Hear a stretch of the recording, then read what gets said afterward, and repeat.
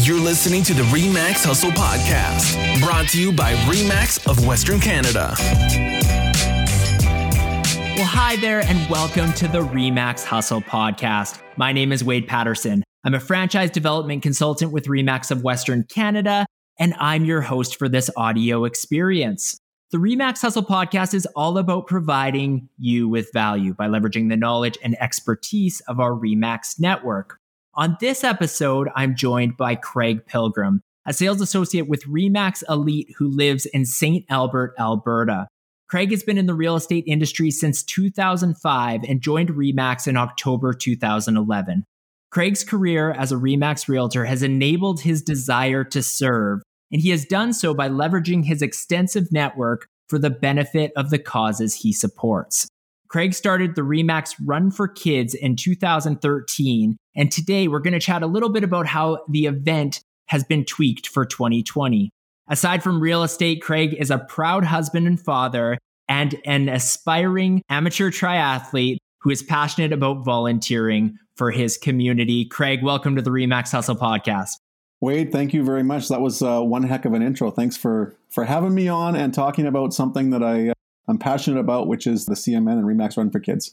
I can't wait to dive into that. And speaking of the intro there, one of the things I mentioned is that you got into the real estate industry in 2005. Why did you decide to shift gears? Because my understanding is you weren't in real estate before that. What led you to join the real estate industry? Well, it's a really long story, so I'll try and keep it shorter. What I can tell you, if you flash back to the 80s, that's a long time ago, I remember sitting in my parents' kitchen table, proudly proclaiming I had finally figured it out. I knew what I was going to do when I finished high school. I was going to get into real estate. And I'll never forget, and I don't remember who was who, so I hope they're not paying attention today, mom and dad. One of them, they both dropped their heads, and one said, "Oh, geez, not that." And the other one said, "Oh, you're so much smarter than that. You should go to university." So I did. I did what mom and dad said, and I did go to university, and I took the logical path to real estate by getting first into laboratory medicine. Spent I'll say the better part of 10 years living and working in the US blood industry. It's an industry down there, so working with the American Red Cross and so on.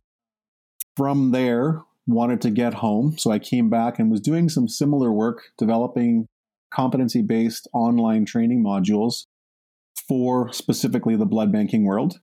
So I would fly into places like Oklahoma, and we would develop training content, and then we would push it out to their lab techs that they hired to train. So we were building that, and I was considered the subject matter expert for that. Didn't want to be doing that anymore, and made the logical progression from medicine into oil and gas, because I'm in Alberta, and that's what you do. It was interesting. I got hired by a company to be the director for a new department they were creating that was to do with greenhouse gas emissions and this whole new concept of greenhouse gas emissions and carbon footprint and so on. And I remember asking the president of the company then why on earth he thought he wanted to interview a lab nerd for oil and gas. And his words were, anybody that can put up with the US FDA can certainly put up with Natural Resources Canada. That's why I want to hire you. So that lasted a couple of years. And then frankly, Wade, I just got tired of working for somebody else and always being there early and always doing the things and being much more efficient. And it was always for somebody else's benefit and for a paycheck. And I thought, geez, there has to be way more than just this. There has to be more than getting a mortgage and a new vehicle, and what the hell else is there? And I had forgotten all about the conversation with my folks about getting into real estate. And I was kind of miserable and hanging around the sofa after work, because I would get home most days around 3:30 because I started so early. And my not yet then wife, Kirsty, would kind of complain to her about not being very happy. And I said, "You know what, honey, I'm going to get into mortgages." And she said, "Why would you get into mortgages? Why don't you just get into real estate?" And my parents' words came back to haunt me. "Oh, I don't want to be one of those guys." So long story short, my wife was going back to school and she was working full time. I was working full time at that oil and gas company. And we just decided, you know what, I'm going to give it a try. It was all those years ago. I'm going to give it a try. And I'm going to see if what I wanted to do all of those years ago was really the right thing for me. And we decided that in the end, if I had to be one of those people that I was afraid of, that I would do one deal to cover my expenses and I would just carry on with life. And of course, being in the industry for a long time, there are so few people that aren't amazing human beings in this business. They're, for the most part, the best professionals, certainly at RE/MAX. The top of the top professionals in this industry are here. And those guys that I was worried about, those guys that my parents were worried about, they really don't exist. They're just not here. And so from that day forward, I was sold. I got into real estate. I got my license in the fall of 2004 and began trading in July of 2005. I'm always curious about how previous careers impact or helped people who get into real estate. So you mentioned their medicine, oil and gas. What did you take from those experiences that you think has made you be a better realtor? I think there's so many, Wade. There are so many. It's hard to nail down one. There's aspects of a greater purpose. There's aspects of the greater good. Working in first a hospital laboratory setting and then ultimately into something like the U.S. system where everything is for profit, it puts a really different spin on what is for the greater good versus what is for profit and bottom line and so on. And so I learned certainly how to differentiate the two, but also to realize how inextricably linked they often are for a lot of things. And that is really a good tie-in for what we all do in our industry. And so much as we are doing it for somebody else, we are actually supposed to be doing it for free if that's what it takes. When you think about the strict interpretation of fiduciary obligations and acting in somebody else's best interests. But of course, they can't be separated. And there is a profit component, if you will, that has to be there. Otherwise, you can't exist to serve. And then 2011, you joined RE/MAX. What has kept you with the RE/MAX brand ever since? Frankly, it's a giant family. It's a giant family full of like I said, the professionals in the industry. It's the top of the tops professionals. It's just an absolutely amazing organization to be a part of. Everything is supported from the ground up. And if there's a will, there's a way. Really, the focus of this episode is the RE/MAX Run for Kids. So what I'm curious is, where did that idea come from? And what led you to start this initiative in 2013? That really is an awesome question. And I can remember it as though it were yesterday. So I joined the RE/MAX network, as you mentioned, in the fall of 2011, October 1st. 2012 was my very first RE/MAX conference. And I've not missed one since, at least not a RE/MAX Western Canadian conference. So that was my very first RE/MAX experience. And I attended, of course, the CMN luncheon.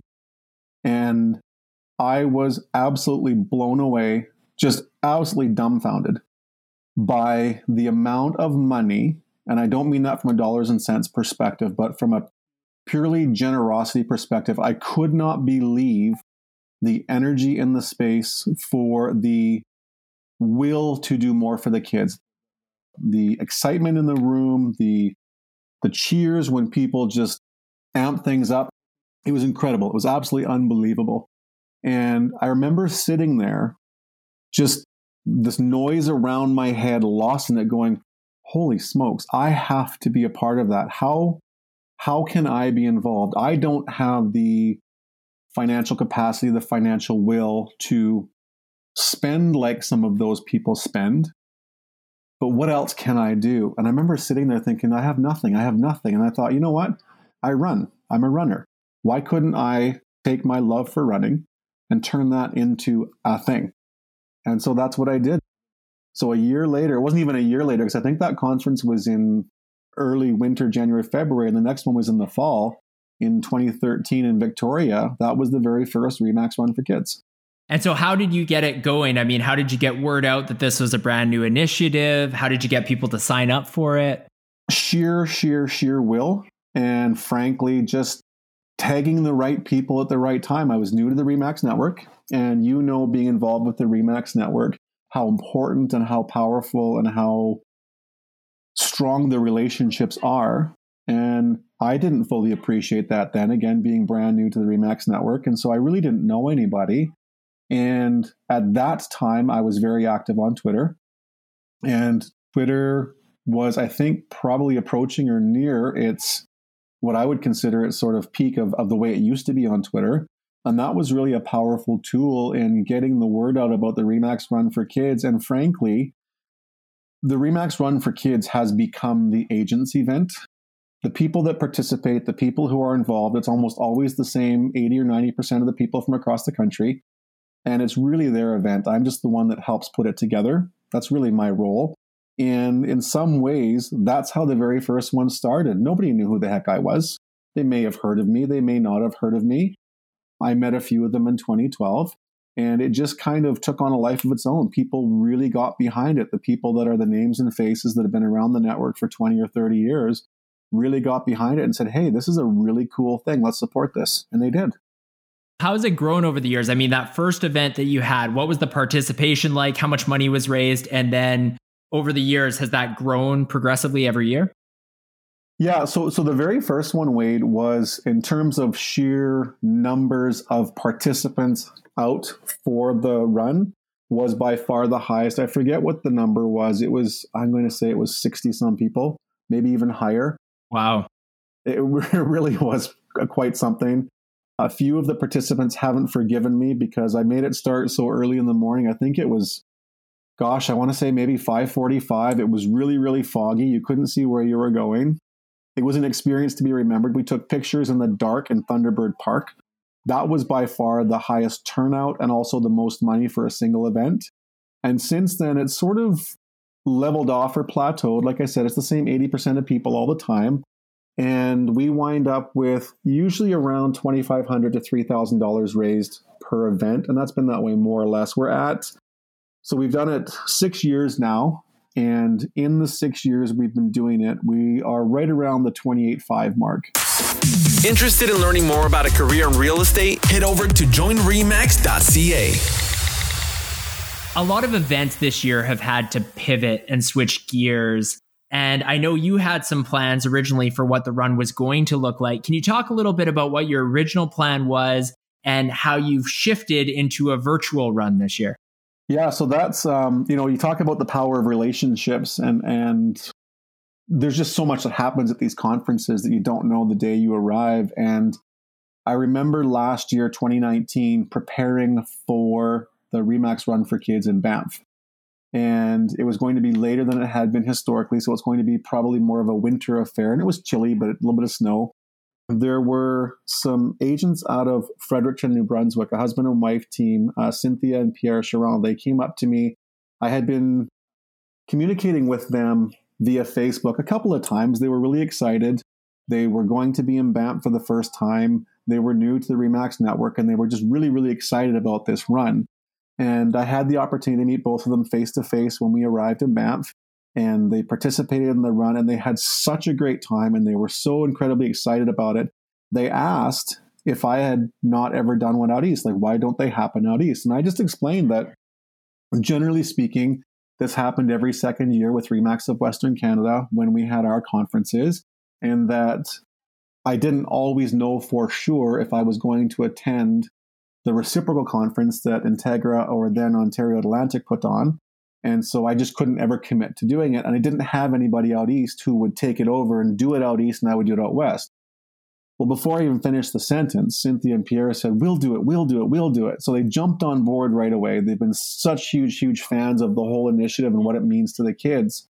And so the plan for this year, out of Banff, was that we were going to tag team, them cheerleading it out east, me cheerleading it out west, and we were going to tag team it going into Quebec. And the idea was to get the RE/MAX Quebec associates on board as well, because quite often there's an east, a west, and there's a Quebec. And Pierre is originally from Hull, Quebec. So we were going to leverage his into Quebec and hopefully build this huge event to happen at RE/MAX Activate 2020. And of course, this little thing called a global pandemic came along and dashed all those plans. And we had sort of written off that there would even be a RE/MAX Run for Kids for 2020. The world was on pause. Everything seemed to not be happening. And I was on one of those RE/MAX happy hour social calls we've been doing with a couple of cocktails and way too many Zoom windows open. And just as a call was ending, I threw out to a bunch of the usual suspects, if I did a virtual RE/MAX run for kids, would you support it? Or do you think it's a terrible idea given the nature of things? And it was instant. The support was like, yeah, you got to do it. You got to do it. So within 4 days, we were live with the event. It's the RE/MAX Run for Kids Virtual 2020. And Cynthia and Pierre are cheerleading it in the East. I'm cheerleading it here in the West. And it's happening on Father's Day weekend. And we've taken the whole thing virtual. That's amazing. So what are the details? How do people sign up for this? We were trying to work out some of the details. As you know, from your experience, this has always been a fun run, a fun walk. There's always been a sleeping category, but not this year. No excuses this year, friends. There's no official race director. There's a lot of the things that you should do, we don't do. This is meant to be a bunch of agents getting together for the kids. That's really what it's always meant to be. And so what we're doing this time around is we're running it on Father's Day weekend. So basically, when you get up in the morning on, I guess it would be June 20th, Saturday, June 20th, until you go to bed Sunday night, June 21st, sometime in that, call it 48-hour window, we just want you to get outside with a spouse, with your kids, whatever you're going to do. If you're a runner, a walker, it doesn't really matter. Get out, track the 5K on your favorite tracking app. So there's tons of free apps, and we have them on the registration page. There's Strava, Map My Run, Nike has one, Garmin has one, Endomondo. There's a whole bunch of them. They're all free. Pick your own route. Go through your neighborhood, your favorite trails in your city, whatever it is you want to do. Track the 5K and just post it to our Facebook page, the RE/MAX Run for Kids Facebook page. And that's where we're going to track it all. We have online event registration, and I'm hoping you can put this in the show notes. We have it set up through Eventbrite. So the custom link is RR4K, this is number 4, virtual.eventbrite.com. So if people can go there, they pay their $50 registration fee. We did order swag. The swag is on its way. We actually added a link to the company called Buff out of the US so that people understand what the tube bandana or the neck bandana is, and they realize it's not a mini skirt. It's actually got 12 purposes, and there's videos on how to use it.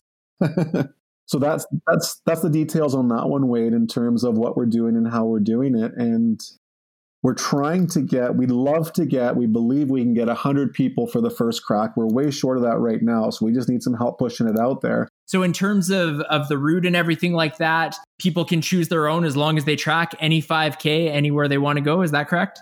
100%. And at the end of the day, there won't be any policing. So if you only wind up doing 4.5 or 3.5 or you do 10, it doesn't really matter what you do. We just want to see people get out, really support the run, and ultimately support the kids. You know, Wade, always in not-for-profit, and I'm not a not-for-profit professional, but I do work on a few and serve on a few not-for-profit boards. And so I get this information through the executive directors and those folks who are the fundraising professionals and the not-for-profit professionals. A big challenge always is that the vast majority of donations are individual donations. Corporate donations are important, and we all know how important they are. It's always individual donations for any agency and any charity that matter the most. And we're all struggling. I mean, realtors are really struggling this year. In Alberta in particular, but I know across the country, real estate is more challenging probably than it has been in a long, long time. We don't have any extra cash to give, to support. You know, everybody's asking for it. Very few have it. And so this is one of those things where we're doing the best we can. We're all doing the best we can. But if we all sort of sit on our hands and say, gosh, I got to take care of mine first, what about all those kids? What about all those kids that need the extra $50 from you and from me to get through this year? And that's what this is all about. You're somebody who has always cared about community and giving back. Where does that stem from? Is that just something that was enforced to you from a young age, or where does that come from? That's a great question. And the short answer is I don't know. I don't recall my parents ever necessarily driving that message in. Of course, my parents always led by example. They volunteered for every darn thing when it came to coaching soccer, minor baseball, doing the bingos in the smoke-filled bingo halls for fundraising. Like my folks did all of that. So certainly some of it had to have come from there. I have to believe that my early interest out of high school and university to get into that patient caring type world probably plays a role in that. And then I think just as I've gotten older and realized that I have the capacity, thanks to the type of work I've chosen, the profession that I've pursued, I have opportunities that people who work 8 to 5 jobs typically don't have. And it's because 8 to 5 isn't anymore. It's typically 7 to 7. They have families, they have spouses, they have lives, and they're dog dead tired at the end of the day. And I have these little windows of time that I have the luxury of manipulating more so than most. So why not use them for the benefit of others? I love it. So inspiring. And since this is the RE/MAX Hustle podcast, we like to end every episode with a hustle tip. So feel free to take this wherever you want to go with it, Craig. But what is your RE/MAX Hustle tip for accomplishing a task when you need to get something done? The tip is go for it. Just get off your sofa and go for it. It's funny because I'm not really that way in my business per se. I don't have any panacea silver bullet solution of how you can go from 10 deals to 100 deals. That's just not how my business is. But I can tell you from the perspective and the slant of this particular hustle podcast and the RE/MAX Run for Kids, what it's shown me is get up off your sofa and hustle. And in this case, hustle for CMN and hustle for the kids and hustle to make an impact, a positive impact. Well, this has been a really inspiring episode. I want to thank you so much, Craig, for taking the time to share your knowledge and your passion for the community on this episode of the RE/MAX Hustle podcast. Awesome, Wade. Thank you so much. This was a ton of fun. I can't wait to hear the polished product. And that's all for this episode. We hope you took away an idea or strategy to help grow your business and perhaps most importantly, allow you to continue that RE/MAX hustle. We'll catch you next time. Thanks so much for listening to the RE/MAX Hustle podcast. Please make sure to subscribe and rate this show on iTunes or wherever you get your podcasts from.